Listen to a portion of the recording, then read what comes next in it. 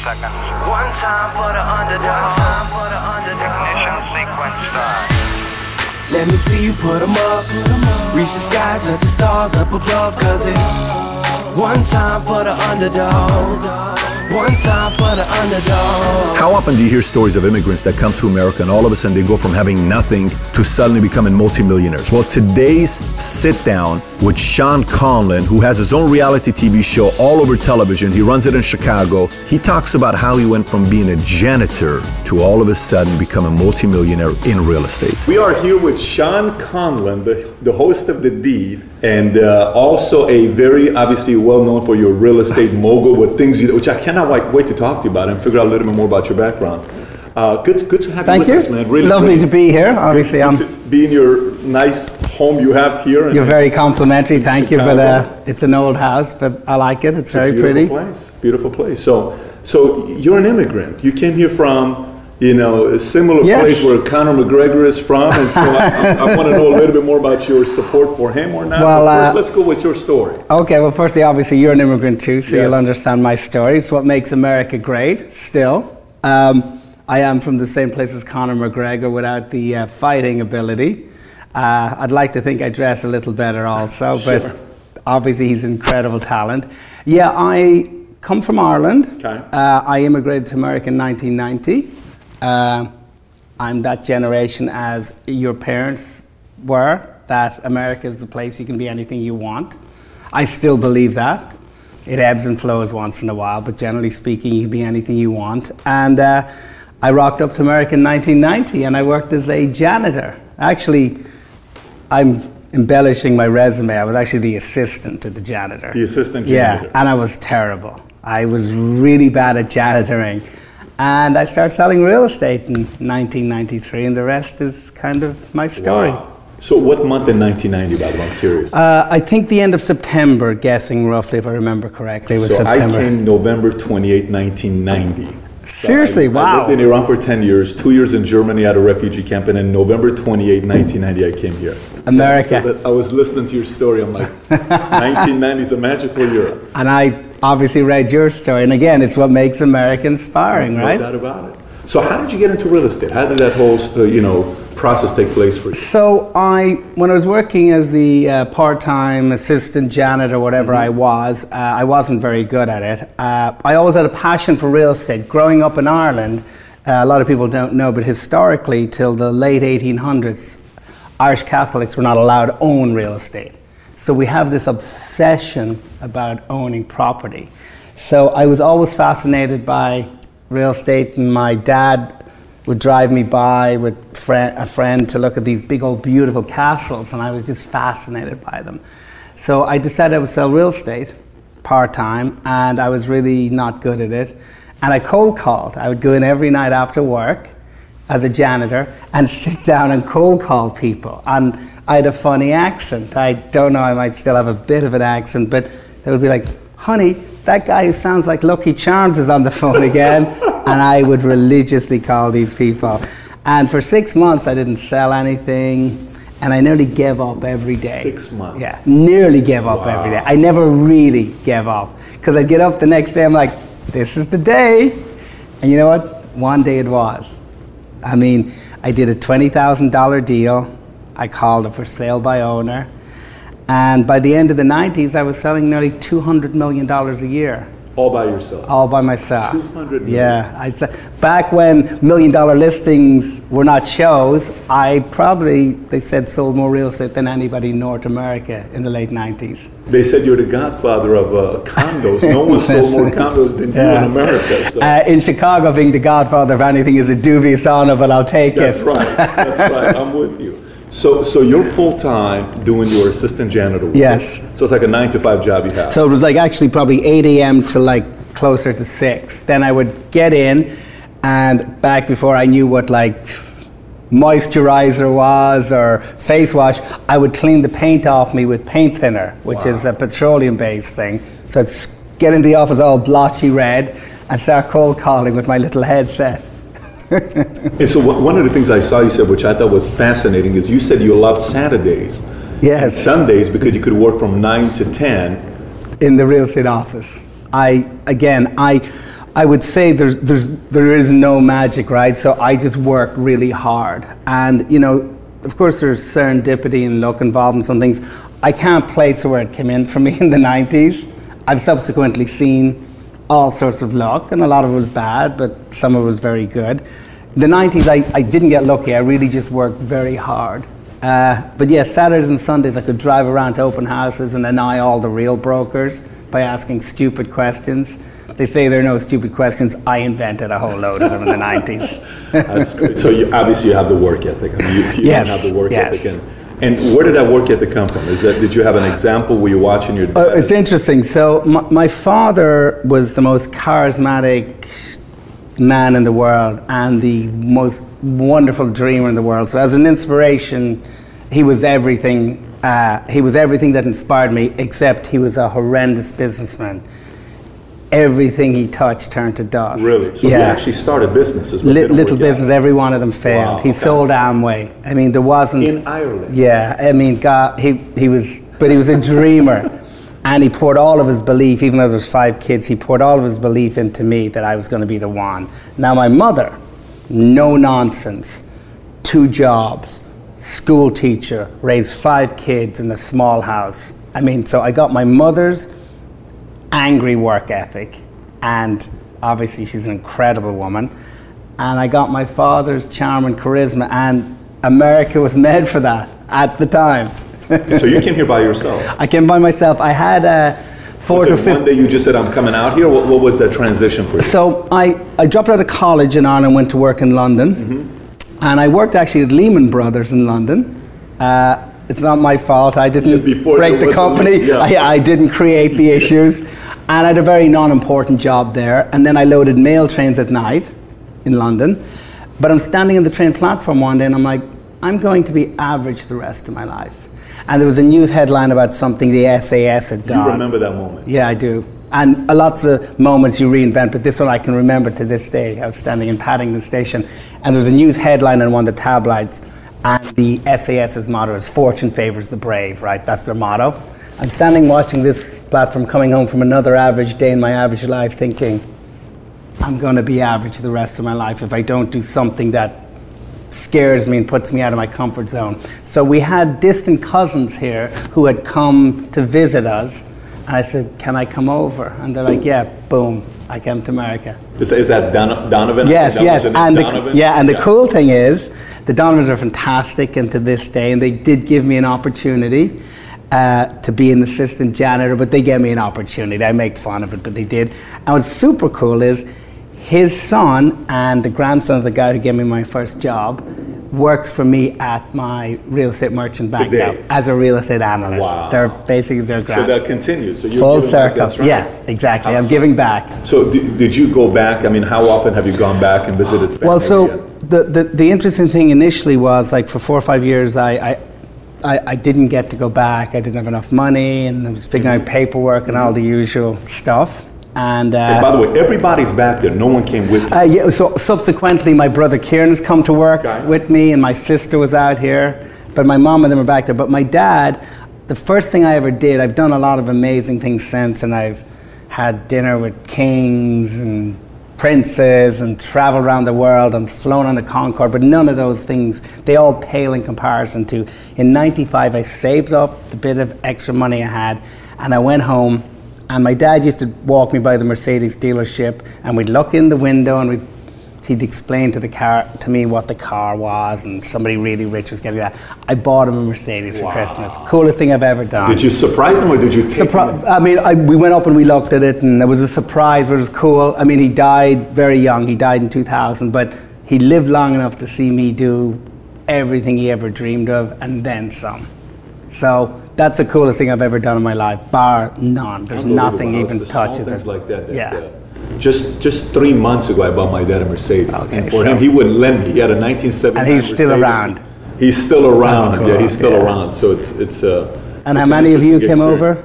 Say that How again. many of you came over when you came? So when I came, we went from Iran to Germany. I lived there Yep. a couple of years. My parents got a divorce. So my dad came to Chicago first. He lived here for a couple of years. Okay. And then we came with my mom and my sister. Okay. And we moved to LA. Cool. So yeah. Cool. But the power of immigrants, man, when they come here with the fire that, you know, you have to. Now, when you were living in Ireland, what was, like, how was America viewed when you were there? That's was it like? It's a great question. America, I mean, you know, we're not going to touch politics right now, but America is great, doesn't need to be made great again. Of course it has all of its problems, but there's nowhere in the world that has a more level playing field still. There's nowhere in the world you can do the things you can do. Growing up in Ireland, we were raised on America. I wanted to be John Wayne, Cary Grant, Clint Eastwood, everything was America. America in your mind was that promised land where you could be anything, right? You could be anything in it. The local library complained to my mother once when I was 12, I was reading too many books, right? It's great, I read too many books about art and houses and falconry. But one thing I really read a lot about was, I read about Andrew Carnegie.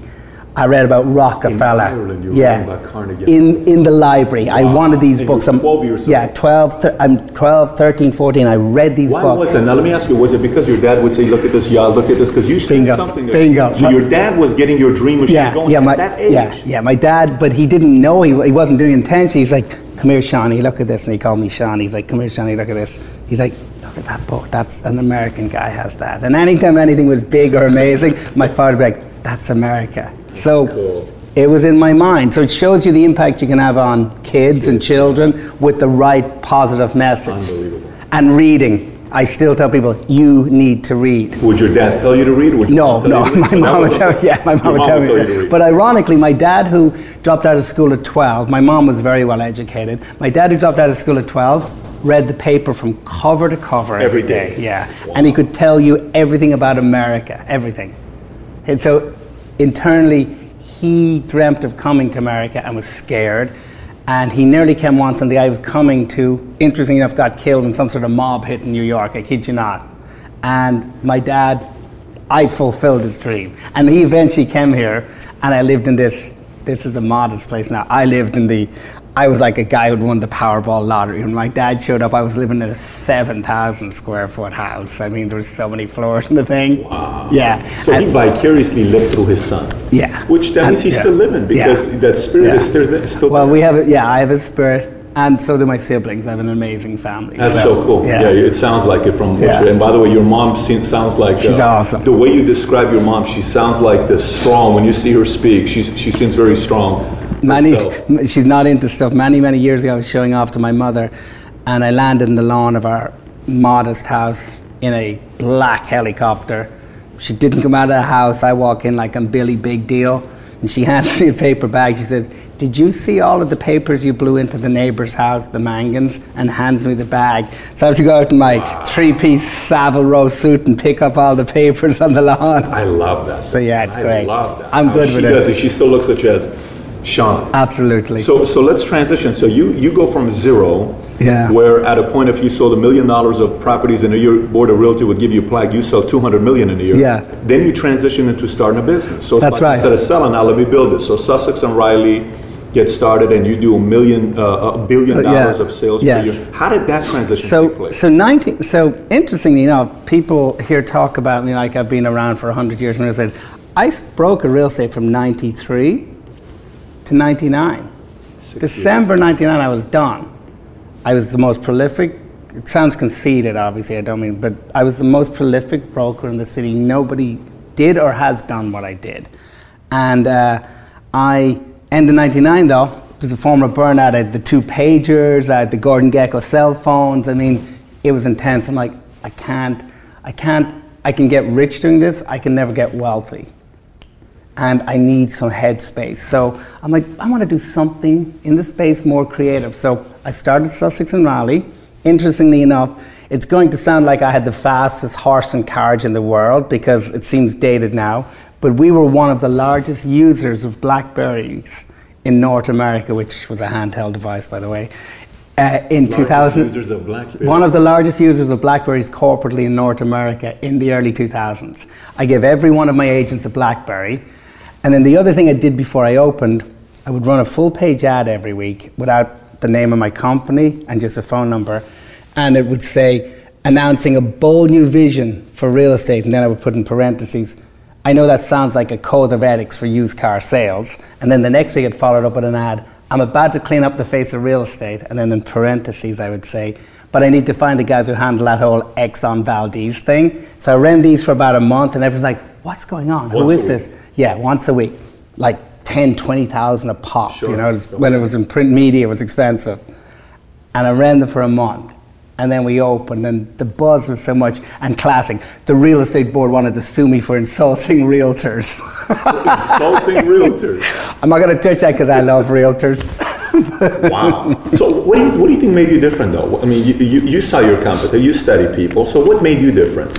So we'll go back to the beginning of the conversation. So I came at it as an immigrant from the outside. Okay. So immigrant or outsider, you look at things differently. Mm-hmm. So I looked at this business where there's no limit on what you can make, but people have no accountability. You, as a broker, sometimes you stay in bed if you want, and you come in.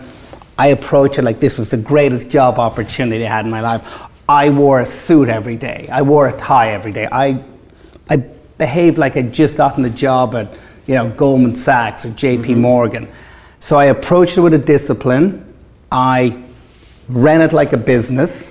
And subsequently, that became a self-fulfilling prophecy. It became a very good business. So I came at it as a contrarian, which I always have done with everything I've ever done. And invariably, you're wrong sometimes, but when you're right, you're really right. You only got to be right big a couple times. Like I'm going today to visit a friend in the Hamptons, and he's the guy who broke Enron, Jim Chanos. He was the greatest short seller in the world. And you think how long he was wrong till he was right on Enron. Think how long he was wrong in China till he was right. He's short Tesla. It's a scary place to be a contrarian, because that warm feeling you feel, generally, you know what that is? It's the center of the herd. Yep. So when you're cold and scared, you're probably in front of the herd. You could be behind the herd, but you're not in it. And so him as a short seller, he takes that to a whole nother level. Yeah, that's a whole different story. It's like the whole that movie. What was it, Big Short? So he's in it. Jim Chanos is in it. Oh, so that's his story. He's part of the story. He was one of the big monster guys who shorted the market. Got it. Yeah, nobody believed him until it really happened. Yeah. So one last question before you tell us a little bit about Dita, and then we'll wrap up. So you build a company, then you start recruiting real estate agents, right? What did you look for when recruiting agents? So what are you looking for? So that's what is he looking for? all right. So when I started Sussex and Raleigh, which was the forerunner to Conlon Real Estate, which we are now, I hired non-brokers. I hired people who had not been in the business. So we were quite famous at the time for building this huge company without brokers, because I was an outsider. I was somewhat treated like an outsider, which makes me somewhat of an Orwellian character. I like to be an outsider and maybe to have perceived enemies in my head, just to be honest with you. So I'm like, fine, I'm going to be an outsider. I had people who came from McKinsey and Company, law firms, JP Morgan. I mean, they came from every walk of life. But they were hungry, they were professional, and they were going to behave like real estate investment advisors. That's what I said we are. We are not realtors. You know, in that sense, it's obviously a great brand. We're not brokers. You're real estate investment advisors, or you're real estate advisors. You're going to be their lifelong advisor in real estate. And that's what I got. And I built a company that grew to $1 billion in 14 months in sales. And $1 billion in 14 months. Yeah, and it was incredibly successful at the time, you know, as far as profitability too. Got it. So if I wanted to be one of your top guys, what are 3 things you tell me to focus on? So I would say, firstly, show up on time for our interview. Tell me how hard you'll work. So this is the interview process. And obviously, just genuinely care. To be successful in real estate, I would make it much simpler. There's no magic. My top agents work the most. There's no magic. You tell everybody that you're in the business, you show up on time, you dress smart, you treat it like it's the biggest investment people are ever going to make. It's not a part-time job, but hard work. There's no magic. And read everything you can about real estate. Educate yourself. Yeah, and read the Wall Street Journal if you can every day, some of it, or the New York Times, or just know a little bit about everything that's going on. It's very relevant. That would be my advice. I like that. And then last but not least, the show, Deeds. Yes. Did that come about, and tell us a little bit about it? So the show came about because of serendipity. So when I say I've had luck and some not, that's true serendipity. Back when I was the assistant janitor, I would have got a bonus if I turned people in who were not on the lease. So there's a fella in the building called Bob Title, and he wasn't on the lease, so I could have turned him in. And he had a nickname for me, Subtitles, because he said I didn't speak English. So I really should have turned him in, but I loved him. And he goes off to try and sell a movie in Los Angeles. He comes back in 94. He tells this story beautifully when he spoke at a college. He comes back in 94 and he's like, he's 10,000 short for making his movie. And he sees a Range Rover coming down the street in 94. He's like, drug dealers had them and rappers maybe. And he's like, it stops, who gets out of it? Subtitles. He's like, so I'm assuming Subtitles has got a really good drug dealing gig going on. And he tells, in Chicago, he tells me what he's doing. And I'm like, I got this. I take a check out, apparently write a check in the hood of the car, which I did. So he went off and made Barbershop, Men of Honor, Biggie, Tupac. I mean, he made a slew of hits. He married the first native-born Prime Minister of Bermuda's daughter. I'm the godfather to the kid. We're best friends to this day. We sit on the beach on my house in Malibu some Christmas and we look into each other, we're like, really? And he brought me into CNBC with him. I was his real estate advisor. And he's like, you guys should do something, and here we are. And it's really cool because it's what I have done anyway, so it's very real. I lend my own money. You show the difficulties of it. Yeah. There are difficulties. What we probably didn't emphasize enough is we've done all those deals now, and they've worked, and the people have gotten their money out and stuff like that, and I've gotten paid back. It's actually a great process, and it's really exciting. And the end bit we didn't get to show is like a lot of these people are ecstatic. They've done it, and they're going to do it for a living. So it's great. It's the Deed Chicago is a real show, and it's very different. That did it with somebody, so it's an experience. Yeah. You're not an actor. Yeah. This is somebody that went. And there's no script. Yeah, there's no script. And the things I tell them, it's not because I've read it. I've made all these mistakes. I've had these things happen to me. That's great. So that's what I like about that show. Well, listen, this has been a pleasure. I mean, thank you. You're Likewise. a very, very interesting guy. So, Conor McGregor versus Mayweather. What do you think? Do you think he stands a chance? Like, so let me tell you something. Two of the greatest businessmen ever. Yeah. I don't care who loses, right? I'd take that fight because he knocks me out in the first minute, second, $100 million, right? Yeah. So it's a fascinating thing because of their age differential, and McGregor psychologically is a street fighter a fantastic story, by the way. Fantastic Irish story. He came from a really poor place. For all the showmanship, he's a real pro. Mayweather, though, is probably an artist, right? I mean, this is something like he's psychologically, he knows how to play defense, but it'll be an amazing one. I can't call it. I'm not going to call it. You're not going to call it. Okay. But I'm up for McGregor, obviously. So I'm hoping for a shocking ending with McGregor getting a left one in there. But we'll see what's going to happen. I'm not going to call it, but I'm obviously up for McGregor, of course. And it's wonderful. I didn't mean to discount his outfits. He dresses like the most wonderful squire ever in his suits. I don't know if you've seen him. He puts on a show. He's definitely a show. He's a brilliant showman. He is. Yeah. They're both of them. Yeah. They're both yeah. So. I like it. Yeah. It's an American. Hey, man, thank you so much. Thank for your you. time. Lovely really, to meet you. Really Thank you. Very honored to be on your show. So thanks a lot. Yeah, and so you can go look him up and study. He's got a real good story, but thank you for your time, Sean. Thank you very much. Thanks everybody for listening. And by the way, if you haven't already subscribed to Valuetainment on iTunes, please do so. Give us a 5-star, write a review if you haven't already. And if you have any questions for me that you may have, you can always find me on Snapchat, Instagram, Facebook, or YouTube. Just search my name, Patrick Bet-David, and I actually do respond back when you snap me or send me a message on Instagram. With that being said, have a great day today. Take care, everybody. Bye-bye.